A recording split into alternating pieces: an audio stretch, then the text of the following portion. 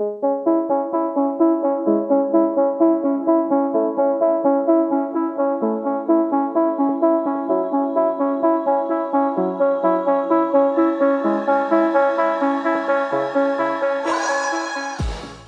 welcome to the Blackout Podcast, where I get to talk to amazing people who do amazing things. And today I have super awesome accountant, business person, mom. Do you model? Because you know what? But anyway, Stephanie, thanks for coming to the podcast today. Thank you. Thank you for having me. Right. I think you have really cool stories. Well, one of the first ones that grabbed me was the story about not like commercial space. Oh, yeah. So let's start with that one. Why did you feel the need to share it? And also, could you reiterate why people shouldn't get? At least in Halifax. Yeah. So I work with mainly small and micro-sized businesses. And before COVID, there absolutely was a level of professionalism assumed or a level that your business was at, assumed based on having commercial space. Now, post-COVID, it's the best thing that came out of it is the way that the business has changed. And I just see so many small and micro businesses struggling to pay the rent. That's the number one priority for them. And that makes me so sad because, commercial rent is not $800 or $1,000. Sometimes it's $10,000. And you think about how many hours of work go into the first $10,000 or $5,000 of your income go into someone else. It's sad to me. So I had a commercial space that I had a deal for. Then the deal ended in December, and I looked around and I was just like, you know what? If I lose a couple clients because they don't like the way I live, come to my house, they aren't for me anyway. I'm also lucky to be far enough along in my business where I can do something like that. But I see people with GoFundMe pages and entrepreneurs and business owners crying on their stories, literal tears over commercial rent and am I going to be in business in 2 weeks or countdown to me closing? And it breaks my heart. Take that part out of the equation and you have a great life. So I feel really strongly about small and micro businesses. If you don't need a commercial space, don't do it. Do everything not to do it. Wow. And you kind of swore but didn't. Oh, I didn't know if you swear on this one. Yes, you can swear on this one. In Instagram, I don't hold back. I think the name of the thing was fuck commercial rent. Yeah. That's what it was. I that's how I speak in my everyday and in my business, but I certainly respect other people's businesses and space, so I feel it out before I let it out. Okay. So let's rewind. How did you get into business and Premier Tax? Yeah. So I started my business in 2019. I got really lucky with a job right out of college. So I had 8 years as a senior accountant experience before my job then moved to the States.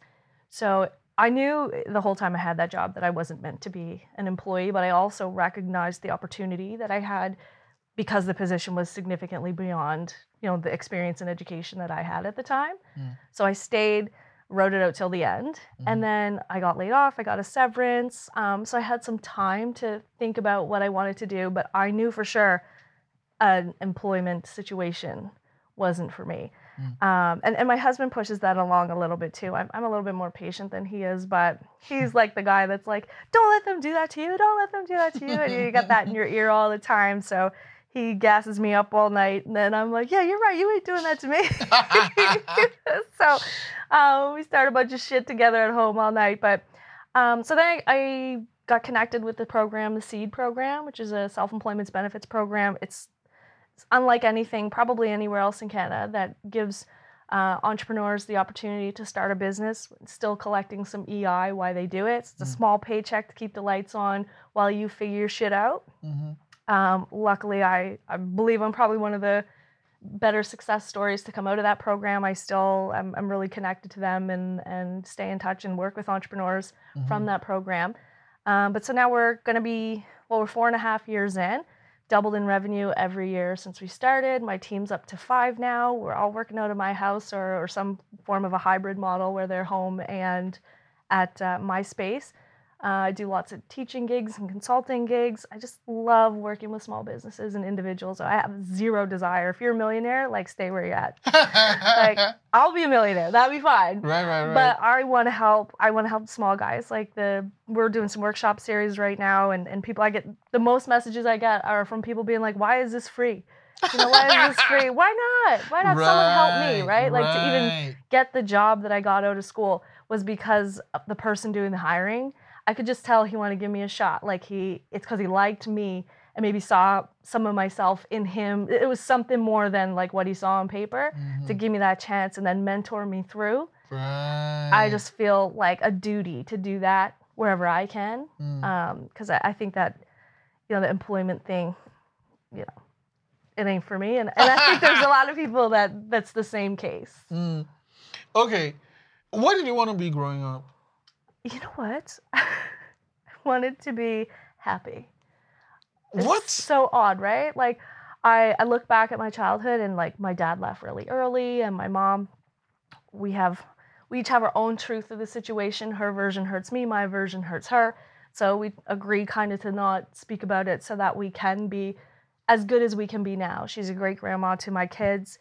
But I never had that, like, normal household family, like that, just the dynamic of mom and dad get along and like everything's cool. Like there was drugs and jail and robberies and like just things like you probably wouldn't even expect, like from myself because of, kind of where I landed. And I don't talk about it a whole lot. But it wasn't like that, like safe childhood. So I wanted to be happy. And then I just remember when I had kids, wanted to make sure that I could give that to them. Like that's the greatest gift. So I never knew like if I was going to be an accountant or an entrepreneur, or I just wanted to get out of where I was. That was as far as my dreams went when I was young. Wow. So I didn't even know there was like better. Right. Wow. Yeah. While you were saying that, something just came to my mind. I had a conversation with someone the other day, and they were saying that, it's funny how grandparents and grandkids get along, but then the child and the mom, or the parents, that's so like, true. They're like, you see the grandparents and like, my answer was like, I guess maybe they'd like, okay, I had an opportunity and I messed it up, so this time I'm gonna do a lot better. 100%. I see that. Like my oldest son is 21, and then my two youngest children are both 7.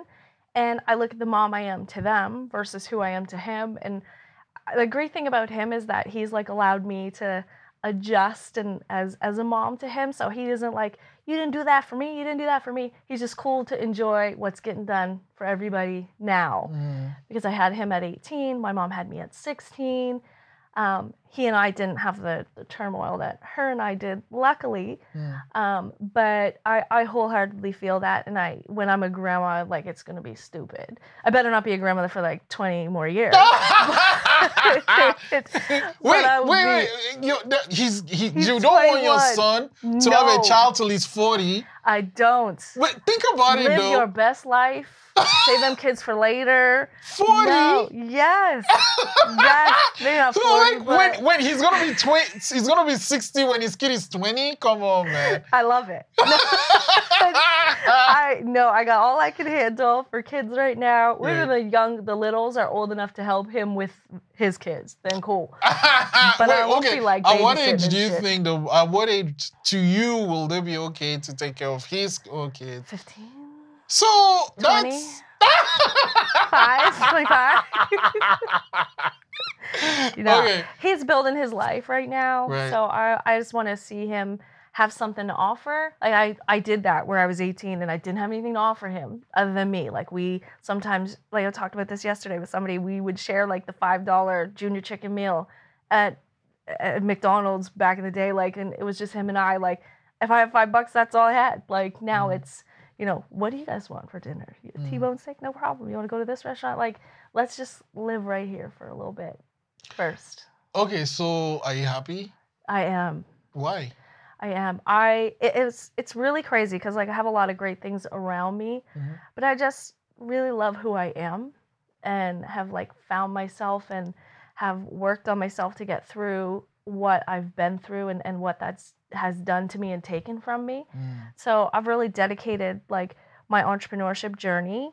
Didn't start out as like a self-healing journey, but it went there because you gotta have thick skin to be in this game. Like it's not fun on certain days, and if you don't have that strong mental to be able to tolerate, and bounce back from what gets said to you or what gets done to you and the crazy shit that happens, and still be able to function in your family and be happy with yourself, you're not going to make it. So I had some shit happen really early on that like told me like, hey, you got to do a little work on yourself and not let things trigger you.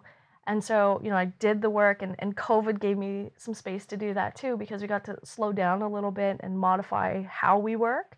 And I love where I'm at. I love what I'm doing. I love my motivation and my motives for what I do. I love how I do what I do. I love my family. Like, I really don't have anything that I'm like, that's like lingering, that I'm like, I gotta address that so I can be happy, because I've tackled those things, those demons, and I am happy. I find that people get to that place through different routes, right? So there's a situation where someone might see someone having a negative experience, like, that's not going to happen to me. And then there's a situation where the person might be like, right flat out, like, okay, I need to do something. Or, other situations like that. Like, what was the catalyst for you to be like, okay, I need to do something for me? I would say it would be when when I didn't have a perfect day in my business, how it would carry into my house after that. So our office is upstairs. Then I would come out of the office, we're done for the day, and be in just a shit mood for the rest of the night and pretend it wasn't bothering me. And Ming could look at me the wrong way and be like, fuck you, like, let's go. And I was just waiting for the argument or the confrontation, like something to let me unleash so I could get out what I was feeling from the negative experience that I had had in the day. So I had to really build up my ability to handle conflict and not let the conflict make me second guess or have anything to do with my self-worth or self-esteem or confidence in any way. So now I get like these wild emails, and my team is growing in that way that it still hits them a little harder. But I can laugh and be like, imagine writing that to somebody. What is wrong with you? But anyways, here's what we'll say back. And that it ends there. Whereas like I had lost the amount of sleepless nights in the first year, embarrassing. And not because it was doing so much work. It was because like my business was working me. People were working me. Like that piece, when you hear when entrepreneurs say that, it isn't because we're working so much. It's literally because your mind can't stop what you're like building and learning and going through in those, even the first 2 years are a lot. Wow. Okay, so how did, like, accounting, why did you choose that? How did you get into that? Like, I hate this part of the story. Why? Because my mom's an accountant. Oh. So not because I hate her. It's just funny that, like, she built her business and did her thing. And a lot of, when I was younger, what I wanted to do was be different than her. And not because she's a bad person, but there's things in her life that I just didn't want for myself. Do you guys look alike? I think we're built alike, but I think people would say I look like my dad. Okay. Yeah. But we have a lot of similar characteristics for sure. Right. So she's an accountant, and I just was like, I'm gonna do anything but. So I went to St. Mary's, and I got out, and I was like, what did you study again? Accounting. Oh yeah, I still did the whole commerce thing. And then, like an idiot rebel, if you will, I went to hair school, and like 2 days in, I was like, this is not for me. What led to that realization? I just needed to be in a space that, like, the hair thing, like, and no disrespect to any hairdressers, but they have to be thick-skinned too, because you get this person that brings in this picture of Beyonce and thinks you're going to make her look like Beyonce at the end of that appointment, which the face doesn't come with the hairstyle. So it's like, it's crazy. It just like, I'm like, this ain't going to go well. So that piece of it for me, just no. Right. So I still did it, went through it, and then I did like a good stint in retail. And then I knew, like, always, like, I was still doing business. And when I was in retail, I was always in a management level of some sort. I think that's where I got my customer service component, because that's a huge thing that people say about my firm, that we do the customer service piece, where a lot of accounting firms, like, that's just not a priority. So that would be what I think we specialize in. And so then I went back to school, did another 2 years, got some more certifications and things, so I could just really tackle some specific accounting pieces, which tax is really what I love. Wait, what? I love tax. I know, nobody says that. Okay, right? yeah, because like, I what? said that. Like, you get that paper and you're like, what the? It doesn't make sense. Right. And that's the best part, because it makes so much sense to me. And then you come in, and I got to tell you, like, the range of what people come in and say, I like, you wouldn't even believe. But I've saved lives through tax. I've impacted marriages. I've just had a huge benefit and opportunity and privilege to impact people's lives deeply through tax, because of the fear and the shame and embarrassment and all the pieces that people put on themselves for not understanding something you're never taught in school. It's dope to me to be such a specialist in it, that, like, I can do that piece with my eyes closed while I make you feel better the whole way through. Because I don't need to be like, shut up, I'm looking at the number. I can actually hear you and do the numbers at the same time. And I get a lot of great feedback about how I made people feel when doing their taxes. But I get that reaction a lot about that's so cool. saying I love tax. Okay, talking about marriage, you are white. You're married to a black man. Me, I'm white? No, I'm kidding. Duh. Yeah. Like, I mean, sure, we live in Canada and all that, but like, was that ever an issue? Is that something that, do you ever deal with that? And like, does that affect your kids anyway? Yeah, I have like a couple of really like life-changing moments around being married to, someone of African descent, that I guarantee white people on the daily, like, just don't understand unless you've gone through it. I can give you two really specific examples. I remember early on when Ming and I were dating, we didn't date long, we got married quick, fast. And we were at Sobeys in Clayton Park. And I remember an old lady yelling from like 3 or 4 tills away or cashiers away from us. She said, I can't believe she's going to let that monkey grope her. We were all over each other. We were just like in the honeymoon phase. And what I couldn't believe was that Sobeys didn't do a damn thing. I had to say something, and he held me back. Everything just went on, like nothing stopped. It was no problem. It was kind of gross. What would Sylvia have done though? Like, I think like the morally correct thing to do is to ask her to leave at very least and allow us to finish our transaction in peace. That's harassment. There's nothing needs to get said to us. We weren't inappropriate. Like, he literally just put his arms around me. So I absolutely believe in my business. I can promise you, if anybody feels disrespected or, any form of discrimination, I'll be the first to let them know. I have a big mouth, and my husband will jump right in too. I think like a safe space for everybody around us is hugely important, and I hate that isn't always the case for us when we step out of, our 4 walls. Another example would be that we sent our 2 youngest children to, I would say, a predominantly white school. I won't say it is a predominantly white school, because my husband's French. We really thought that there would be a better opportunity for education there, and my daughter suffered severe anxiety, like symptoms I won't even say, because she might be old. When she's older, she can tell that story herself. She might be embarrassed, but I think the anxiety piece was the least of what she was feeling for 2 years while they were there. And, we were at a point where she's a good kid. She's such a good kid. She just does whatever she's told. And to watch her battle to go to school every morning, I didn't understand at all, like, what was going on or why.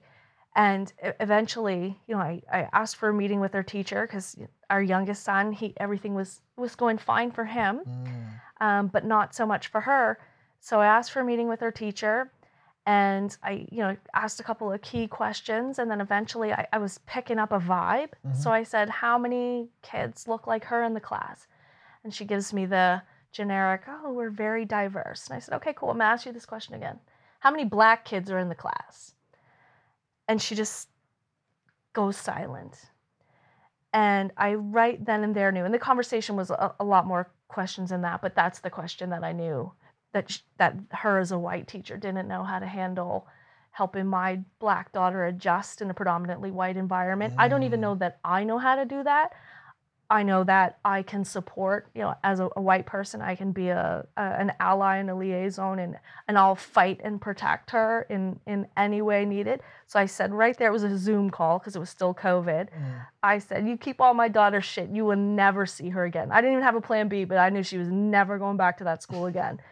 And so we moved them to a school closer to our house, and an incredibly diverse environment. Like, I'm telling you, like, the diversity just pours with the buzzer rings, and just Asians and Black kids and Filipinos just everywhere. It's like there's a white kid peppered in every now and again. But I just love all the diversity and culture that's at that school. And like, the school is shit. Like, it's probably being held up by like 2 studs. Like, I have no idea how that school is standing, but my kids will go to that school till it falls. Like, it's a dope environment. It's where they're meant to be. And her anxiety, probably within 2 weeks, all of the physical symptoms gone. So you can't tell me that it isn't a huge racial component, or lack of diversity, or lack of training for the staff at the last school around diversity and the needs of different races and different cultures. Kids aren't all the same. So I think that's, if that's a part of their model, or how she was treating them, or if she just wasn't equipped for it, she should have said that. I don't know how to help this kid.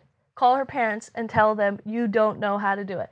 Don't keep pulling this shit along, because like, where it ended up, like, she was lucky that the meeting wasn't face to face.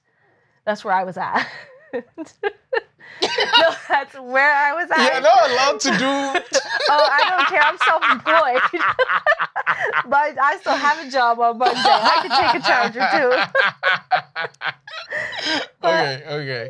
Wow. I mean, because there is this, perception that people have of Canada, all that, and then I'm like, okay, at least to hear that experience from someone that has it firsthand is different from like watching on TV or whatever. Yeah, I mean, for the most part, like, we know how to move and where to operate, and the places and things that we're going to run into, potential issues, we'll say. But the times where you think like, hey, I'm just gonna grab a couple groceries, we should be safe there, and you're not. That just like, throws you all the way for a loop. Like, that blew my mind. And there are other examples. Those are just 2 like really overt, like extreme examples that I can think of. But I, even within my own family, I remember when they met Ming, because he's Muslim, asked him right to his face, do you know the people who flew the planes into the towers? Like, yeah, that's the worst question I've ever heard. Like, wow. So, that I am horrified, and you're just like, oh God, like, it's out there. Right. It happens. Wow. Does he know the terrorists that flew the planes into the towers? Yeah, like, see, was it at Thanksgiving or? Yeah. It was a family gathering, and I kind of like vetted like who's going to be there because you know the generational component. Like the older they are, the more likely. I don't like Thanksgiving. There's some views, right? We do Thanksgiving at home now. Yeah, it's like no, because you know, and it's nice to see all these people we haven't seen all year and stuff, but then something, you know, there's always something, and you know, it's like true. I remember like something. Yeah, okay, all right. That's so true. That's so true, and it's always around us. Like it's always us. I can't lie. It has something to do with us. It was never an issue for you. Me, like him being black, tall. No, oh my God, no. I love tall boys, and I always kid like that. I have to stay with him forever now because there's no one taller, right? Or I have to move to get me a taller guy. No, I think he's the sexiest man alive. Like I hit the jackpot. He's a saint. Like he's the best father, the best partner. Like he has my back. Like he probably has my back more than I have my own back. Like he's a ride or he calls me a ride or die, but like he's a ride or die. Like he grew up in that family dynamic, so his foundation is like so strong.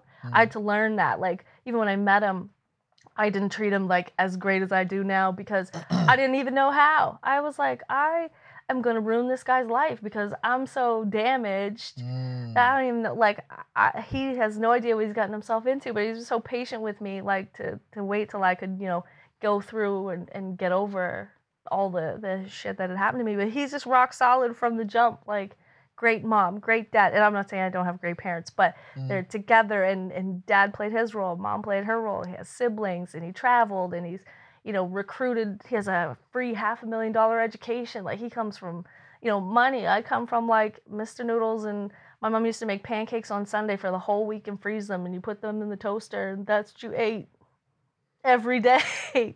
Like wow. I just, and that was normal to me. Like I don't look back and be like, she made me eat pancakes. Like I don't think that I don't look at that negatively whatsoever. Like she did what she could with what she had. What he had was like he's seen the whole world before he was even 20. I left Canada, I think, for the first time when I was 18, and then not again until I was like 27. So, you know, he's like so well-rounded, and he's just really opened my eyes to the world. He's a gem. So, you know, having the experience I had as a child, like, did you always want to have children?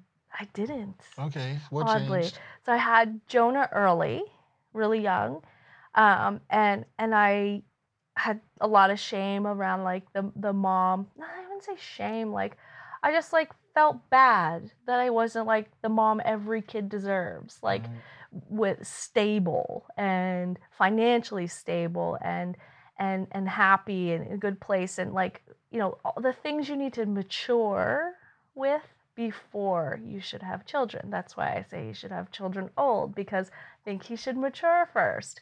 Okay. So I after him, I was like, I don't want to do this again, because, you know, luckily he turned out really great and he's a good guy. But I just questioned, like, would I be good for someone else? Like, I got him through. Could I do this again? And the situation, you know, wasn't ideal with his dad either. That was a lot of hard years. So I felt like do I have that in me again? And I really didn't want more kids. And then I met Ming, and I was like, how do I not? How do I not? Like, this is who, like, the household that we create for our children is a dream. Like, I love listening to my kids walk around and be like, you know what, when we were in Dominican, I really like the sand better there than in Mexico, and the people in this country versus that country, and they're not spoiled. They're not, they don't realize like the life that they have, but what they learn from being able to have the life that we provide them and two happy parents is like the greatest gift you could ever give anybody.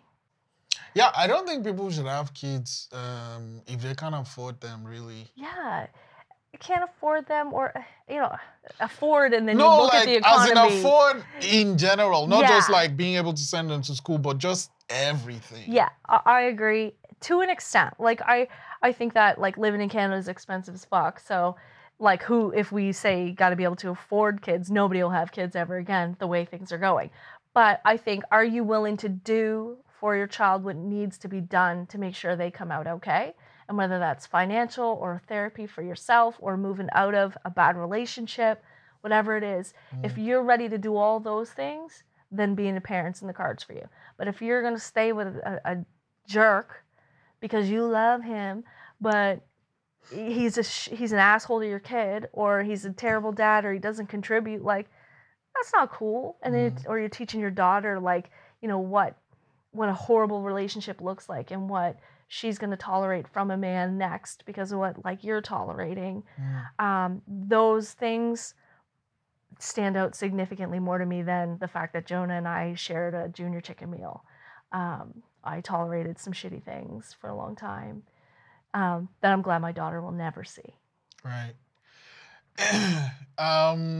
Yeah, okay. So, you know, you've navigated life so far. You've built this life you have for yourself, your children, with your partner. What are some things? Okay, actually, this is the last one. What is it like in your 5 years? I guess before you're a grandmom in 20 years.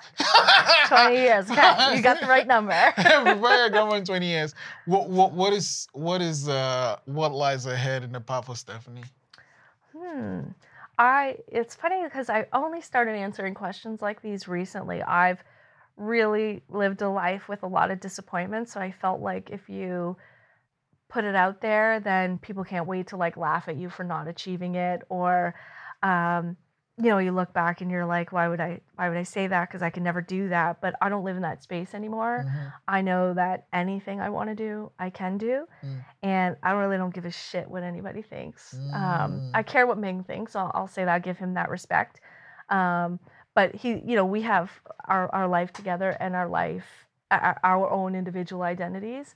But I would definitely say that the millionaire card is coming. Wow, it's great talking to you, Stephanie. Thanks so much for coming in today. Thank you for having me. This was awesome.